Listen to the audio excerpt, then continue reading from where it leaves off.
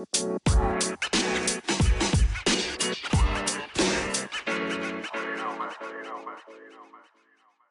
everyone, welcome to Welcome Home. I'm Tumi.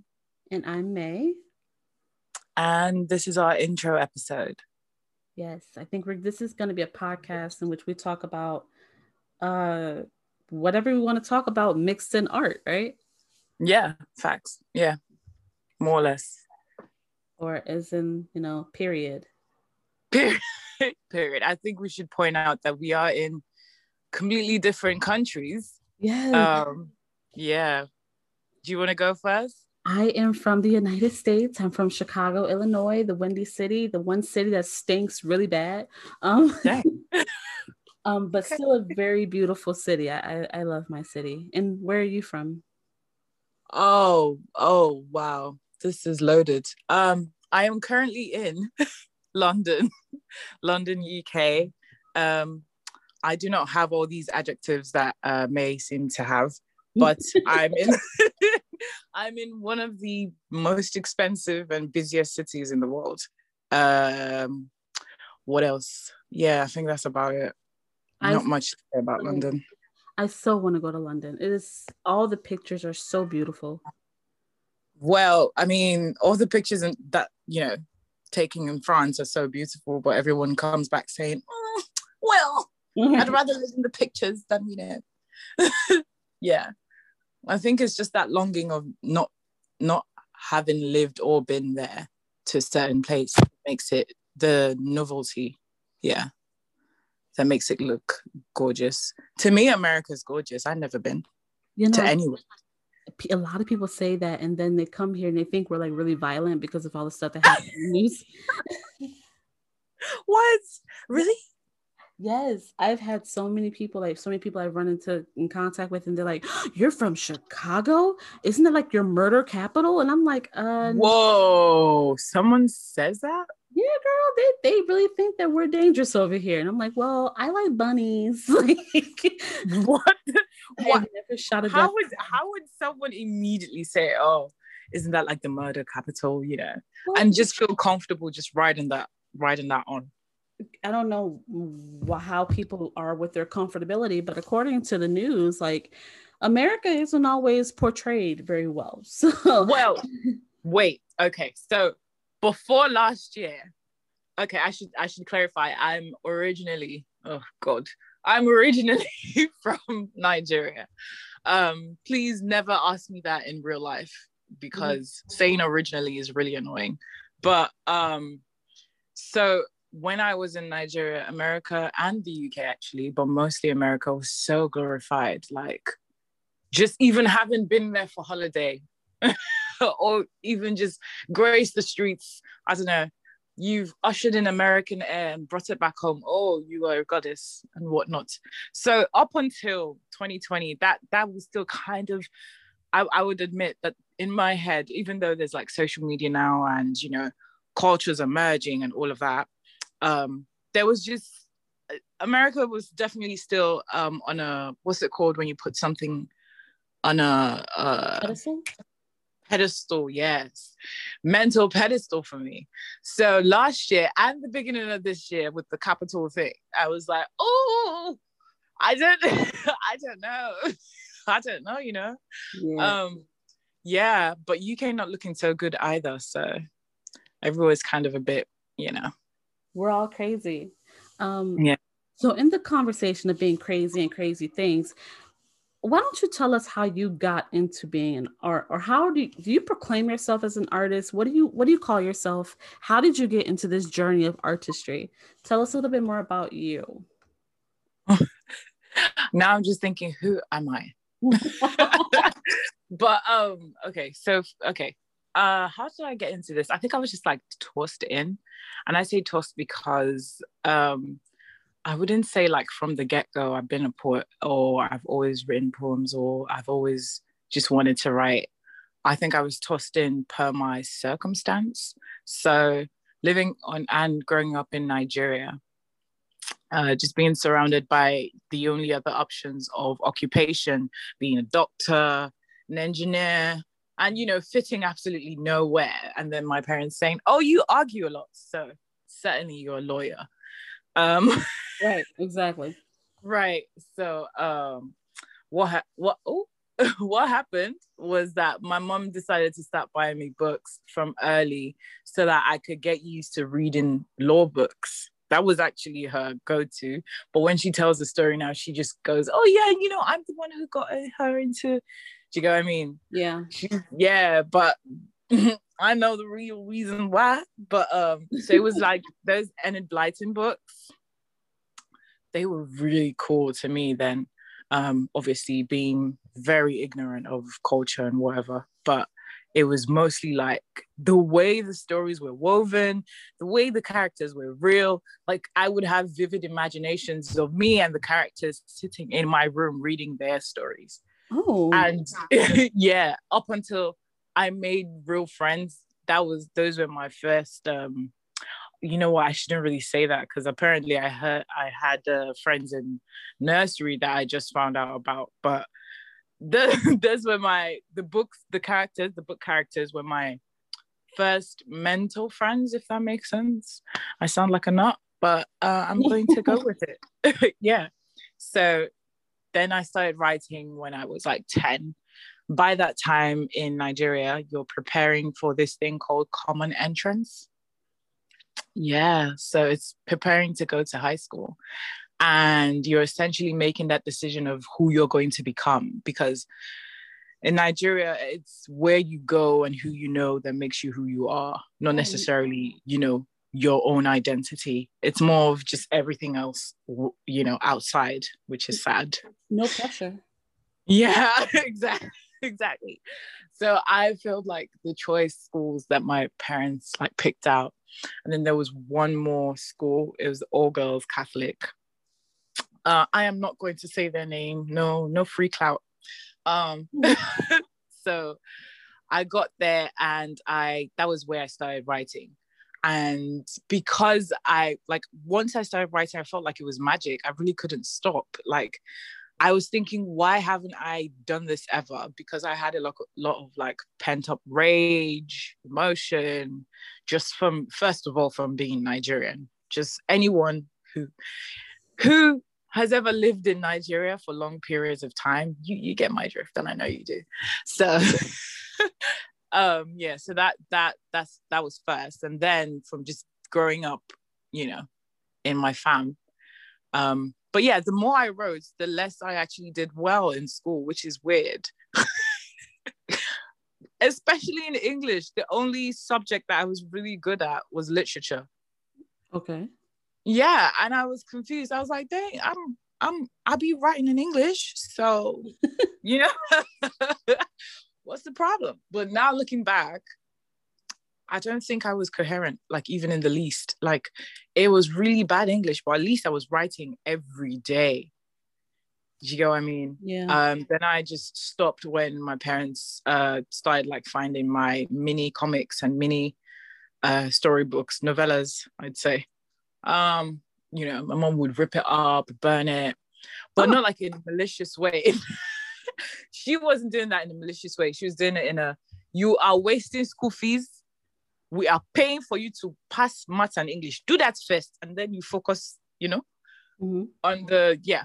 But I wasn't having it. But then when it seemed like when I had heard one of my aunties talking about all these creative courses, taking creative courses in university. So and I then started taking my education. My education really seriously. So it's called senior secondary school. So it's right before university. And yeah, so then I just did well enough to get out. But then I got out and I still couldn't be creative. And then I started like blog entries when I got to the UK, because my dad had chosen my course for me and I didn't realize that. But yeah, he chose my foundational course. I don't know if you guys do A levels in America. I don't know. I don't think like the course before like college. Like, is there like a foundational? We don't program? know. So typically you go straight from high school, which is what is like a 4 years of high school to college.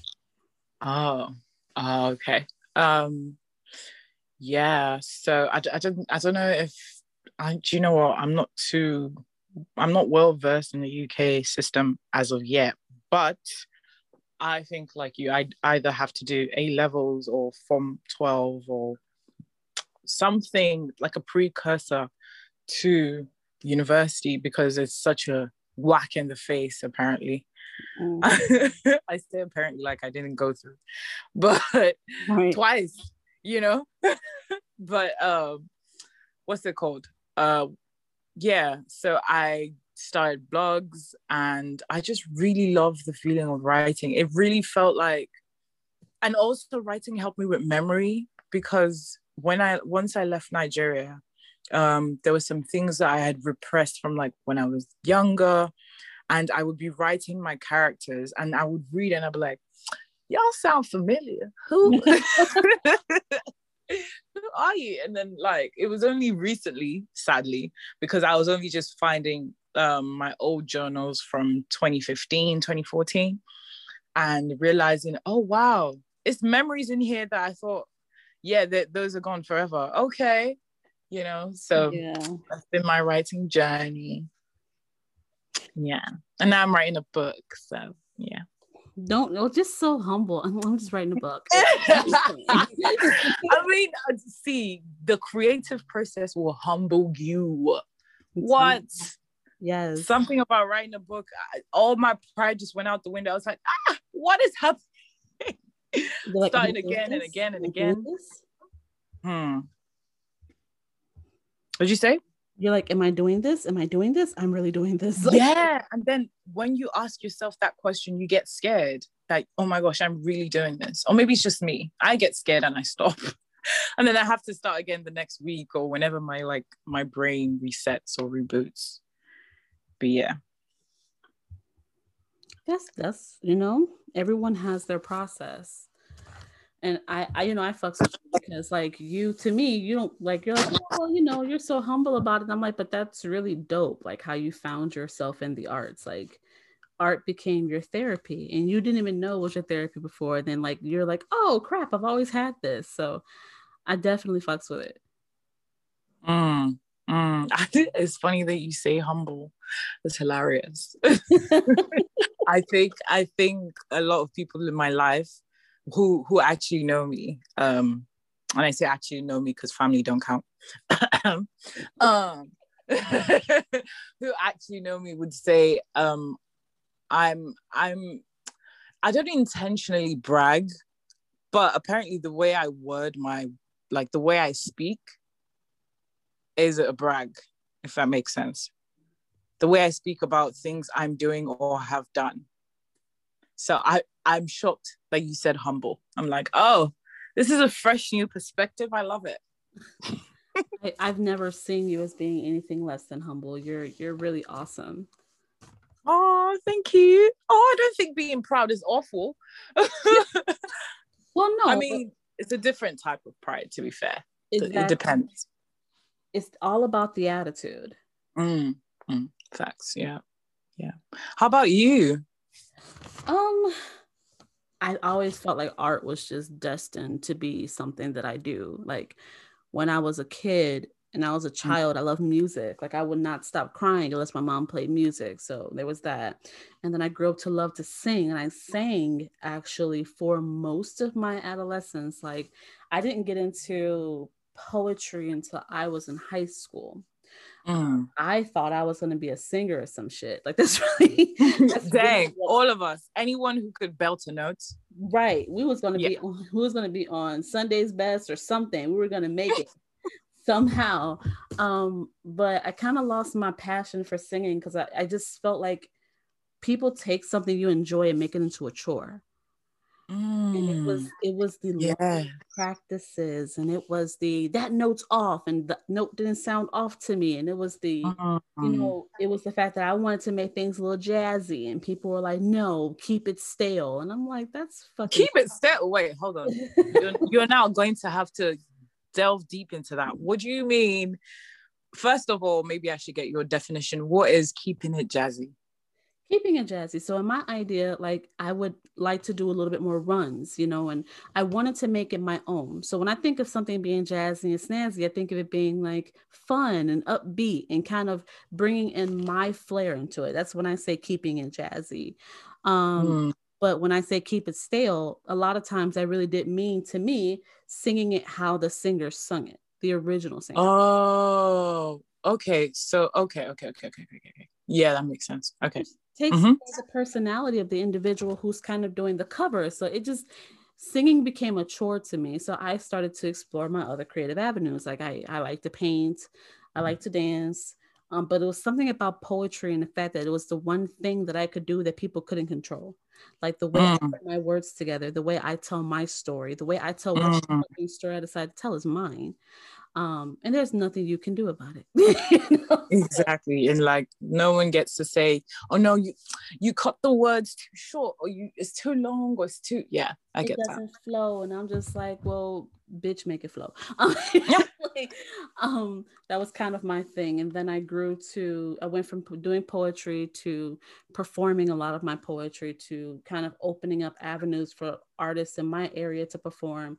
I published a few books, and that's kind of where I am. Like poetry became something that is it's like my arm. I don't know who I We're am just if I don't. gonna, we're definitely just gonna go right back to that. I published a few books. Okay. Tell us about your books. I published my first book when I was six. I was 15. I found a way to self-publish my poetry because the boy I was dating at the time used Mm, a piece of one of my poems. So it wasn't me publishing a book like I was going to be on some like extra, oh, she's amazing type shit. It really was use my stuff and I'm gonna sue you. Like that's really oh wow. that Oh was my dang. mindset. But when I Yeah. did, my mom and my family was so enamored with the fact that I actually published it myself. Mm, So it became a habit. Whenever I would write so many poems, I would collect as many poems as I could, and I would publish a book. And so I have like a mm, small collection of my own writing in my library. Now, the last two books I published, I felt were good enough to actually share. So I started sharing my work with people, like selling my book or giving my book away, or just going places and reading pieces of my book. mm. Um, and I intend to actually continue to write and publish more because I really love the process of it's something about holding a book in your hand and the contents of in it are yours. Yes. It's Yes. it's a different type of feeling. It feels Mm, it's amazing. mm. Facts. Like I know I haven't actually published my book, but the way I explain it to people, and I guess it's just hard to understand when when they're not in that community. But I'm so happy you said it because I've literally just had fantasies where I'm just I'm just holding the book with my name on it and just like smelling the pages like, yes. Yes. Because we're creepy like that. It's something so intoxicating about that moment where you're sitting Mm, and you're like you rub your hand across the cover where your name is, and like mm, you go through the pages and you're like, this is me, this is my blood, sweat, tears, memories, like happy smiles, sad, angry smirks, or mm. whatever. Like this is me. The contents of this book is my baby. That's a And different type of feeling. it's like being immortalized, like because one thing about writing, it's never ever, especially now that we're in like the social media age and everything, once you put it out, it's out. Yes, you know it will always be found somehow, some way. you unfortunately. know so that's kind of sad, and it's like a bittersweet thing. But for art, it helps you like trace your both your mental progress and your writing progress. Like when I read poems I was writing in this time in 2019, I'm like, dang, I'm sorry, girl. Yeah, Girl, that yeah, that hurt. Oh my God. I'm so yes. yeah, when I get like therapeutic, I'm suddenly American. I should let everyone know.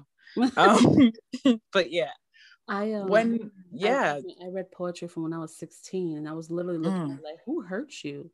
Like who right. tomorrow? Like, do I need to go fight somebody? Like, like it's like your scars, the memory you're healing, you've placed in this book. I think it's a very therapeutic and beautiful journey. And I don't think it gets talked about enough, especially to well, I'm not sure about your side of the world, but like in Nigeria, something about writing as little as writing poetry. It's like even in our literature class, it was just one time we actually wrote, and I was stuck. Thinking about it now, I have to laugh because when I think about what I wrote, I can't remember for the life of me, first of all, and I don't have a notebook, but it was like 2 lines because I had never written a poem. I had only ever written stories. But when I had to actually confront my emotions like head on, I remember it was just like a whirlwind. Like I was like, what is happening? It felt too raw to write down. So instead, I just started writing about things around me to ground myself in that reality. It was scary, but yeah, the first time I opened the door of poetry was like, it's gonna suck me in. I'm finna die. Right. You're sitting there like, what am I doing? What am I doing? What am I doing? Like, right. And everyone in my literature class was literally just, just like pens wiggling away, like, oh, we got this down. Like, and I was just thinking, dang, you can even get a poem right. Aren't you supposed to be a writer? Oh, I was like, oh my God. So that's something that I don't think we talk about enough. It's like with artists, they feel like we should just be able to sit in front of a pen and paper and just create masterpieces. And that's not how it works. Like there needs to be an area of motivation, an area of inspiration. Like there, in my opinion, like I can write about things I've seen. I can write about things that have directly impacted me and things that have impacted others. Like I've been blessed in that light, but there are people who don't have that, who can't write if they've never felt the emotion, and so every artist has their niche and process. Facts. Absolutely. Wow. Yeah, I don't think that gets talked about very much, especially okay, so once you join the literature class, I'm sorry, I'm just talking from the experience that I know, but once you join, everyone just expects that you're this certain type of person. But as I was the class clown, it was a shock that I was in the literature class. So everyone just thought, right, she just can't do sciences. That's why she's here. Do you get what I mean? So just that being labeled from the start, from the jump, I feel like also restricted any creative flow. I genuinely loved literature class, like breaking down other poets' words, what they could have meant, like in my own free time. Obviously, I didn't tell people that then because, well, I don't know, we were all too worried about the wrong things at that time. So, I would be by myself and just be thinking about the way William Wordsworth, for example, wrote a poem, about society. Right. I forget the name of the poem, but it's really good. I remember just being like, how did he know were the words always there? Like, it really, honestly, if you think about it, poets are like magicians, but with words, because where do you, as a child, a kid looking up to you, for instance, and then seeing your poetry, they'd be like, but how do you just know the words to say? And then you'd say, oh, you feel it and you write it down. And they don't understand that. I would have never understood that if someone said that to me, like, oh, I just feel it. I also think that has a lot to do with how, as children, we're taught to perceive different careers. Like you said earlier, your mom was like, you're going to be a lawyer, get into science. And like my mom was really into, for me, like everything that wasn't artistry,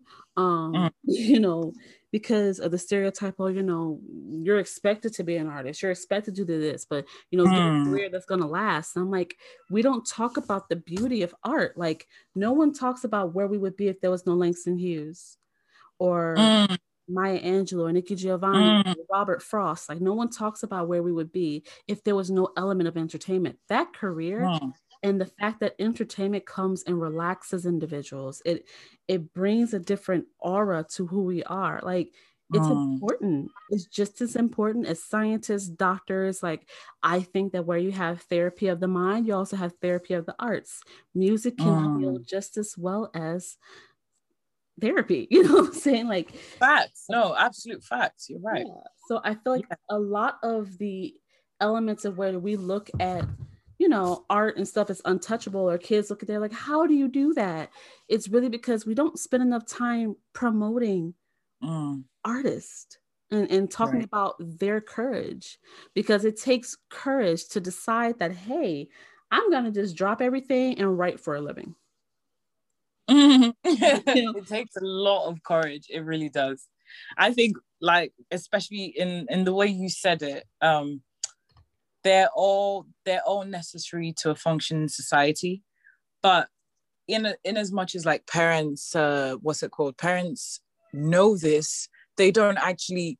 It's like, right, yes, there have to be entertainers in the world. Yes, there have to be poets and creatives, but my kid is going to be this. Okay, but if everyone did that, if everyone said my kid is going to be this instead of this, that someone else's kid would do that, then no one's kid would get there that early, if that makes sense. Like, no one's kid will actually get to harness the gifts that they were born with. And I say born with because some gifts you have and then you develop, like Exactly. you grow, and others you have to learn. But either way, if you're just only making that kid learn stuff, do you get what I mean? The ones they came with are just gonna sit there collecting dust, and then one day after like 60 years, they are suddenly playing piano.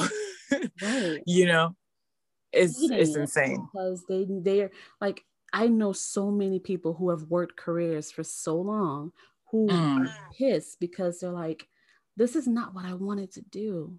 They're like, mm, I wanted to be this, I wanted to do that, but I was so afraid because it didn't look logical, it didn't look this, and I was told I could never do it. Like, that seems to be a running theme, especially with people who are artists, because to say, hey, you know what I'm going to do for the rest of my life? Recite mm. poetry. It sounds a little crazy. Like, how are you going to pay your bills? Right. I was literally just about to say, if I told my parents from, like, I don't know, from jump that, yeah, I'm sticking to this creative writing stuff. I mean, I guess because I'm a girl, my dad might have let it slide. But if it was a guy, actually, no, I don't think he would have let it slide either way. But if it was a guy, he'd be like, how would you provide for your family? Da, da, da, da, da. Like, it, it makes me sad. And like, it's funny at the same time. Like, that we're so occupied with the financial area of careers that we don't see that while there can be, the part of you that learned something to make money, there's the part of you again that this is naturally who you are. It might not be for making money, and it might do both. Like, two things can be true, you know Right. it's not it's not absolutely an extreme that all artists are broke. But Like, I still hear that, oh, writers are broke anyway, how are you going to, I'm just like, oh my god. yeah, just let's tell just leave Stephen it. King he's broke. Just Right, right. And they'd be like, oh no, this is just like one in a million. Okay, but how you know I'm not about to be? How you know unless I try, huh? But then you can't really say it's one in a million. And I feel like that's people trying to deter you from following your dreams, Of because course, of course, all of of these course. novelists and all of these lecturers who started off as novelists, like all of these poets, Mm, like Maya Angelou, everything was set. And I talk about her so much because her life was set against her. Like, all of mm, her circumstances, for the most part, were very tragic when she was growing up. And she mm, still turned out to be a prolific writer, an author, a lecturer, an educator. It's like, who is to say what is one in a million? Just because you were too afraid to follow your dreams doesn't mean that I should be. And I have a saying I tell people all the time: passion over paper. I will chase my mm. passions and have faith that it will turn out as a return on the investment that I've given it. I don't know. Maybe it's just me.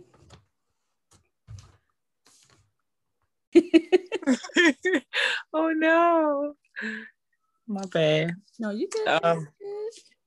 Let me try and sit next to the router. Oop, it's a creak. Yeah, I'm listening. Yeah, carry on. What was the last thing you heard? So basically, you were talking about Maya Angelou being a prolific writer, and that's when it cut off. Okay. Yeah, she's a prolific writer, and I don't believe that it's one in a million. I feel like if you have the faith and you put in that work, you can be that like that one. You could be the number two. You could be the number three. I also find that it is people who are too afraid to follow their passions who spew out hatred like that.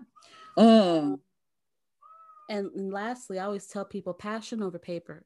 If you follow what you're passionate about and you put the investment into it, you will get a return. You just have to be diligent. Okay. Yeah. 100%. 100%. I think also because the time that our parents and our uncles and aunties grew up in, I guess like people find it hard to understand that the people make the society, if that makes sense. Okay. Not that society is just a fixed definition and that can never be changed. I think they had that mindset because I feel like we're shifting. There's like a paradigm shift happening where the creative industry is being recognized as very valuable in the future and the past and even like the present.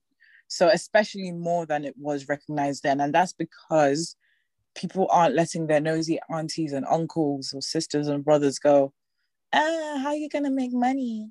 You know, yes, it's a valid concern, you know, to be worried about how you're going to stay alive. Obviously, it's facts. Yeah, I get that. But if you're really worried and if it really did get to you, because there are some people who,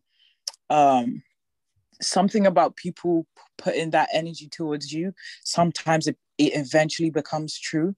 I don't know if that's ever happened. Has that ever happened with you? That's happened so many times with me. Yeah. You know? Yeah, because so many people have spoken their venom. So you have to be careful. First of all, your poem that you wrote today, have to be careful who you tell stuff, because venom and bad energy are slightly different to me. Bad energy you can sense it from a mile away, but venom is like that person concealed it and somehow you were not able to tell that they had something evil to spew on your, you know, idea, on your business, on your career, on your beliefs, on your lifestyle. Do you get what I mean? So for me, yeah, if you're trying to be careful and everything, I think, why not do both? Exactly. Why not both? Yeah, why not have a paying job and chase your passion because you're giving someone else your time. You might as well give yourself as well. What? Like it rattles me sometimes. Like I'm helping someone else make their dreams come true. Yes. And that's not to say that's a problem, because there's some people who are brought to this earth just to build, I've noticed. But then those people are also part of the people who would talk at the side of their mouth because they've just only done that. Yes, you might be called to build someone else's dream, but that does not now mean that's the only thing you're called to do your entire life. If that makes sense. Yeah, it does. I like to think of us as building blocks. I feel like we are supposed to help one another, right? I'm supposed to build you up, and in turn, you're supposed to build me up. Like, we're supposed to work as a team. However, people who are so content, and because I don't know if you're afraid to follow your own dreams, or someone told you that your dreams were invalid, there is a contention. Like, there's this argumentative thing within us that we are like, we can't do this, and we're going to tell you why we can't. It's just not for us. No. And it's not true. We were meant to be. We were all meant to be successful. And I like to tell people all the time, everyone can't be a leader, because then who would follow? Right? But just because you're not a leader in one area does not mean you're not a leader in another. Facts. And I like what you said about that little fight. I think it's not just that they, settled or decided that they're average. There's also some people that the fear of, right, what happens if this one thing that I love to do doesn't take off? And then that validates everything that all these mean people in their lives have said about them. Do you get what I mean? Absolutely. And yeah, and for some people that's stagnating, that holds them from even ever touching it. I know that has held me from writing a book. I'm happy that finally, I said to hell with it. Do you get what I mean? But that has held me for years, because I have started and stopped and started and stopped so many times. And I just realized, do you know what? I'm getting this book out there to get this book out there. Someone's story needs to be heard. Yes. Yeah. And I'm going to tell it. That's about it. And whatever happens, happens. But that's my main reason for doing it. And I think that's essentially, like, there's just an adjustment of lens that has to happen. But it has to come from the person. It has to come from you as a person, rather than being told how to do it, what to do per se. I don't know. But yeah. I think that the one thing that I love about artistry is that you can be telling someone else's story, and your story can also heal and save. And we don't understand is how someone else seeing us going through something and making it out can give them hope. Exactly. Can give them the power to know that they can also be okay.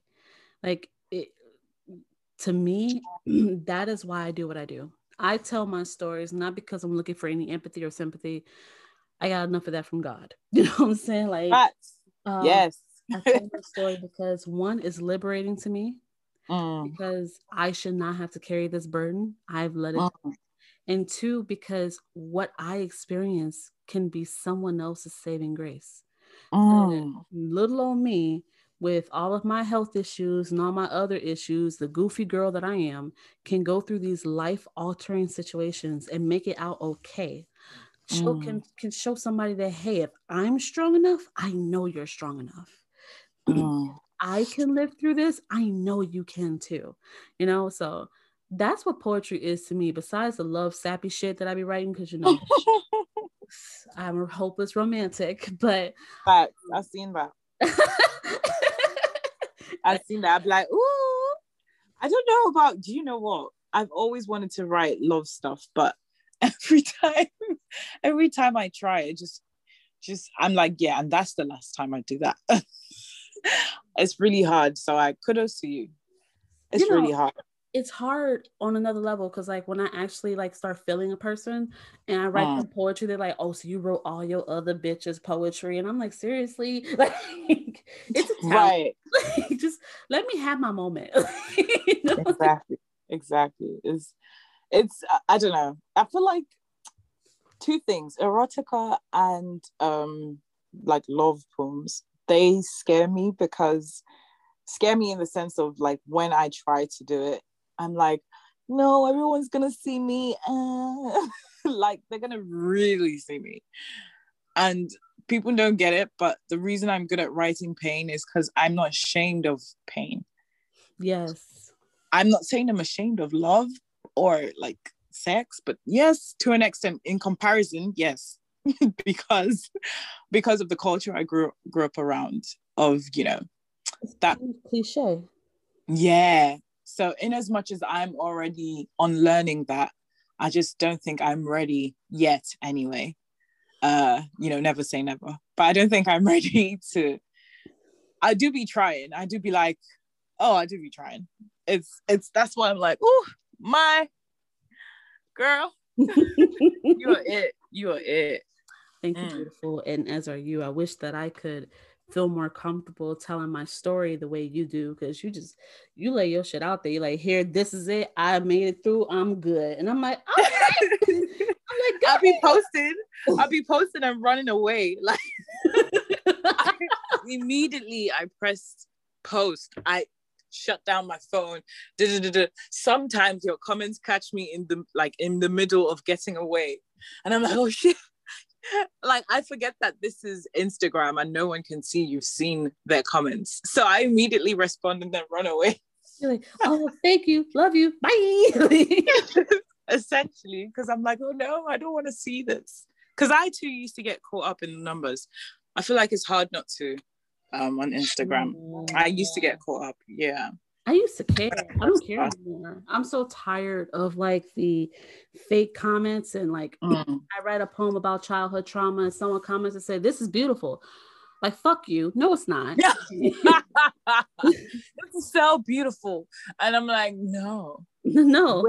Where is the beauty? So my abuse is beautiful to you? Like I mean, I guess some people do see, like there's people like that for real. Some people do see beauty in what's it called? Pain.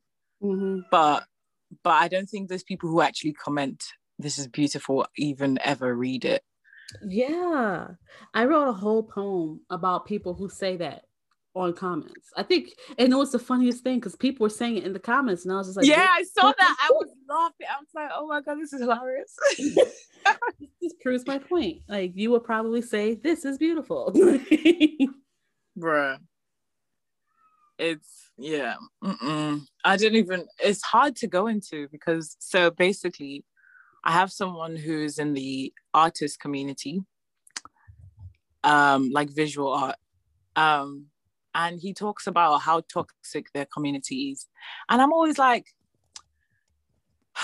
sometimes I forget I'm in the writing community just because like I don't think I've related with them as much as you, like I'd be talking to him saying as much as you've related with the art community, because I just can't imagine someone saying that to me. Like it's not even a how dare you or I'm so high and mighty. It's just we writers, there's that boundaries are so clear. Like I'm not saying it ever like it stops people from doing it in the writing community, but the frequency that I hear about this in the art community where someone just comes into your DMs and says, right, you have so many people following you, that's why you guys don't care about the small artists, you only just like making money. Like someone comes into your DMs to shame you for building up yourself. One, I don't understand that. I know. And when I used to read his DMs, I would be like, no, I have to send something back. And he's like, no, let's just ignore it. I'm like, no.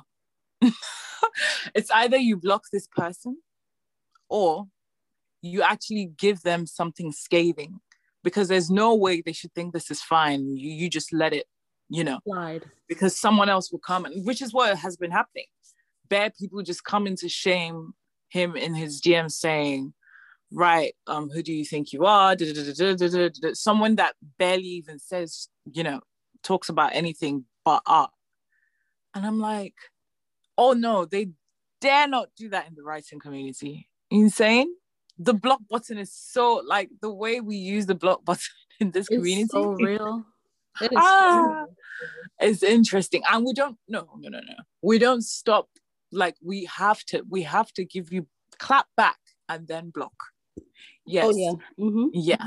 You have to know how I need to get it out of my system, because there's no reason why you should still be swimming in my mind after I hit block. So everything's coming out and then block. That is all. That's what we did. Exactly. Because can you imagine though? Can you imagine someone coming into your DMs saying, actually, do you know what? That has happened before. I just realized. But it's not like shaming you. It's more of like that, where they send you their writing and they're like and share. Who are you? First of all, and what really gets me is when it's not in English. That's when I I have to feel realize. bad because I used to follow those kind of people. I was like, do you know what? Let me just support. And then they would get like really passive aggressive, like really quickly. And I'm like, I was just helping you buy. The funniest thing to me is I told a person, was like, can you like and share? I'm like, I can't even read it. It's not in English. And then they tried to paraphrase to me what it said. I was like, look, I don't have time for this. No. Like, oh my God. Not paraphrase. Right. So this is what it says. So this exactly. So let me explain to you. Like, I didn't ask for this. So much work. Just if you can translate, that's good. How about you write one for that language and one for your English readers? Otherwise, why the hell would I promote stuff I can't read? Hello, that's my thing. I'm not gonna let you could be saying something really degrading to a certain type of people. I'm not doing And that. then I'll just throw on some fire emojis like, yes. Right. Snap, snap, clap, clap. Like, get away from me. The Instagram poetry community, though, the writing community on Instagram is very aggressive. It's kind of annoying. So I've decided to try to start a new engagement group. And I'm like, okay, let's engage with people. And it's just like the entitlement that comes with it. Oh, but it's an art thing though. Oh, I've seen that it's an art thing. Like both visual artists and writers and poets and all of that. Creatives generally have maybe not obviously not 100%, obviously, because then I'd just be looping both of us in. But usually have like personality issues. Yeah. And oftentimes it's always a narcissist that you just, I don't know, they just start out really okay, then they like bubble up into something scary. For me, how did I notice this? My thing is like when they're all cool and nice in the beginning and then they turn around and say something and you're just like, excuse you? I know exactly. Oh God, it reminds me, I have to say it now. It reminds me of the girl who said that, Black people should be happy because we're like exotic in Japan or something. I don't even remember how she said it. She said it in a way that made me want to travel to her state and slap her. She said it in a way to say that, hey, I know that fetishizing can be racist, but be happy you're being fetishized and not killed. Like, right, like choose, duh. I mean, and I'm like, what? I just want to live. How about neither? How about you shut the fuck up? Like, that's just like, oh my God, that day I literally froze because my brain didn't know how to, I guess, like, I feel like I needed to be American. I needed an American self, like an American double of myself to respond because we're subject to so much passive aggressive racism and racist undertones and microaggressions here that usually I just in my head say F off and carry on with my day. But this one was so blatant. I was like, I was not used to it. It was like there was someone with whips and chains in my room saying, right, at least these guys like you. You're gonna go with these ones? And it was really an experience because now I can laugh, but that time I remember just shaking with rage, like, are you insane? And then someone else trying to defend, like, oh, she didn't mean it that way. Oh, dang. Yeah. Now they're saying we can't read English. Okay. So now first you're saying it's okay. And then you're saying, oh, your comprehension level is off. You get me? Like, oh, no, you clearly don't understand what I mean. And you clearly don't understand how much you're about to get slapped. Right. Like, the thing is, you can kind of, I feel like, how we know that there are always red flags with a toxic person? I feel like with a toxic romantic partner, for instance, I feel like with a toxic friend, or let's say acquaintance, because this wasn't really a friend, was it? No, I wouldn't even call it acquaintance. With the toxic acquaintance, there's telltale signs. So I'd say in that group chat, for those two people, we got the works. We got the works of the signs. And I feel like we were both just trying to ride it out, be nice. You know, I was especially trying to avoid the angry black girl trope, which is annoying because the reason that trope is there is so we can lessen ourselves. But, you know, it takes time to actually understand that and just go beyond that. Just be yourself. If it's gonna come out angry, well, maybe they shouldn't have made you angry, you know? Why are you so like, instead of looking at it as, oh, you're angry, they never look at us as maybe we're just passionate. I am passionate. But what got me, I don't know if you remember, but the first time we actually allow people to hear our voices. Yeah.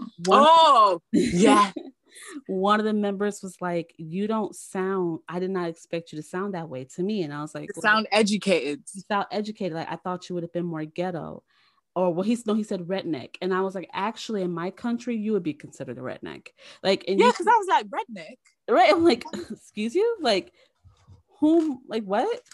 Like, and he's British. We should say that he's British. And was so freaking cute. Blatantly so racist. Disappointed. He was cute. He was actually so cute. And I was like, oh my gosh. Disappointed. He was racist, sexist. He was a sadist as well. Like rapist. Just right. Like I don't want to say it because you know, but yeah, them messages had me shook. I was like, what is happening? I don't know, but what I know is that it's disgusting, and that's a lot in the artistic community. It's like they take their problems and, oh, I'm an artist, when in reality they're using it as a cover for being nasty. For being a disgusting person.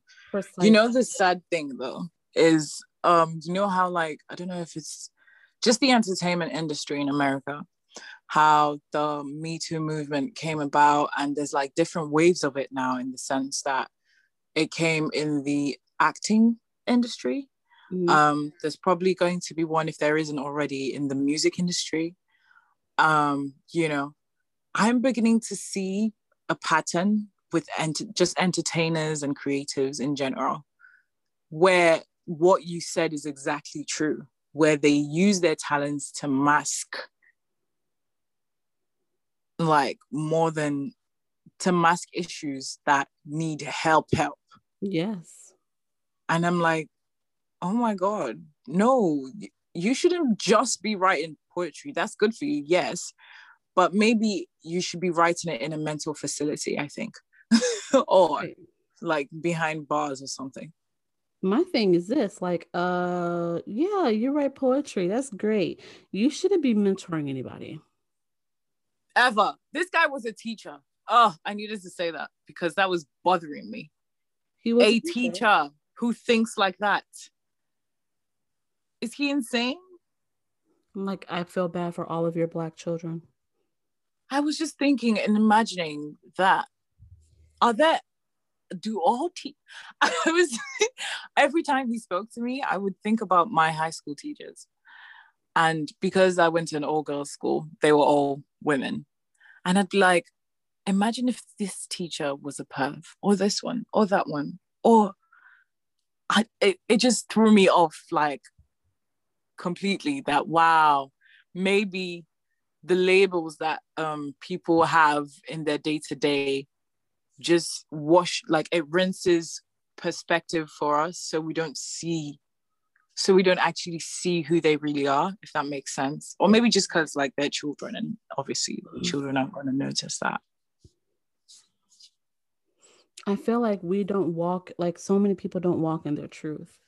They keep these masks on because the masks are comfortable. And, you know, it's better for you to know my representative than it is for you to know me, you know? So I'm always intrigued when I see that in people, like when they allow their true selves to be seen. Right. So, yeah. For our introductory episode, I think we're kind of full. Yeah, we've done good. You've done good. So I'm thinking that Our episodes will be maybe every other Tuesday. Okay. Sounds good? Yep. Yeah. Is there anything you want to say to the people? Close it out. Oh, you put me on the spot. Okay. Wear your masks, stay safe, run away from crazy people, and have a great day. And I'd like to add to that, if you're crazy, please seek help. Immediately seek help. All right. Well, thank you guys. Have a good night, and we'll see you next time. Bye. Bye.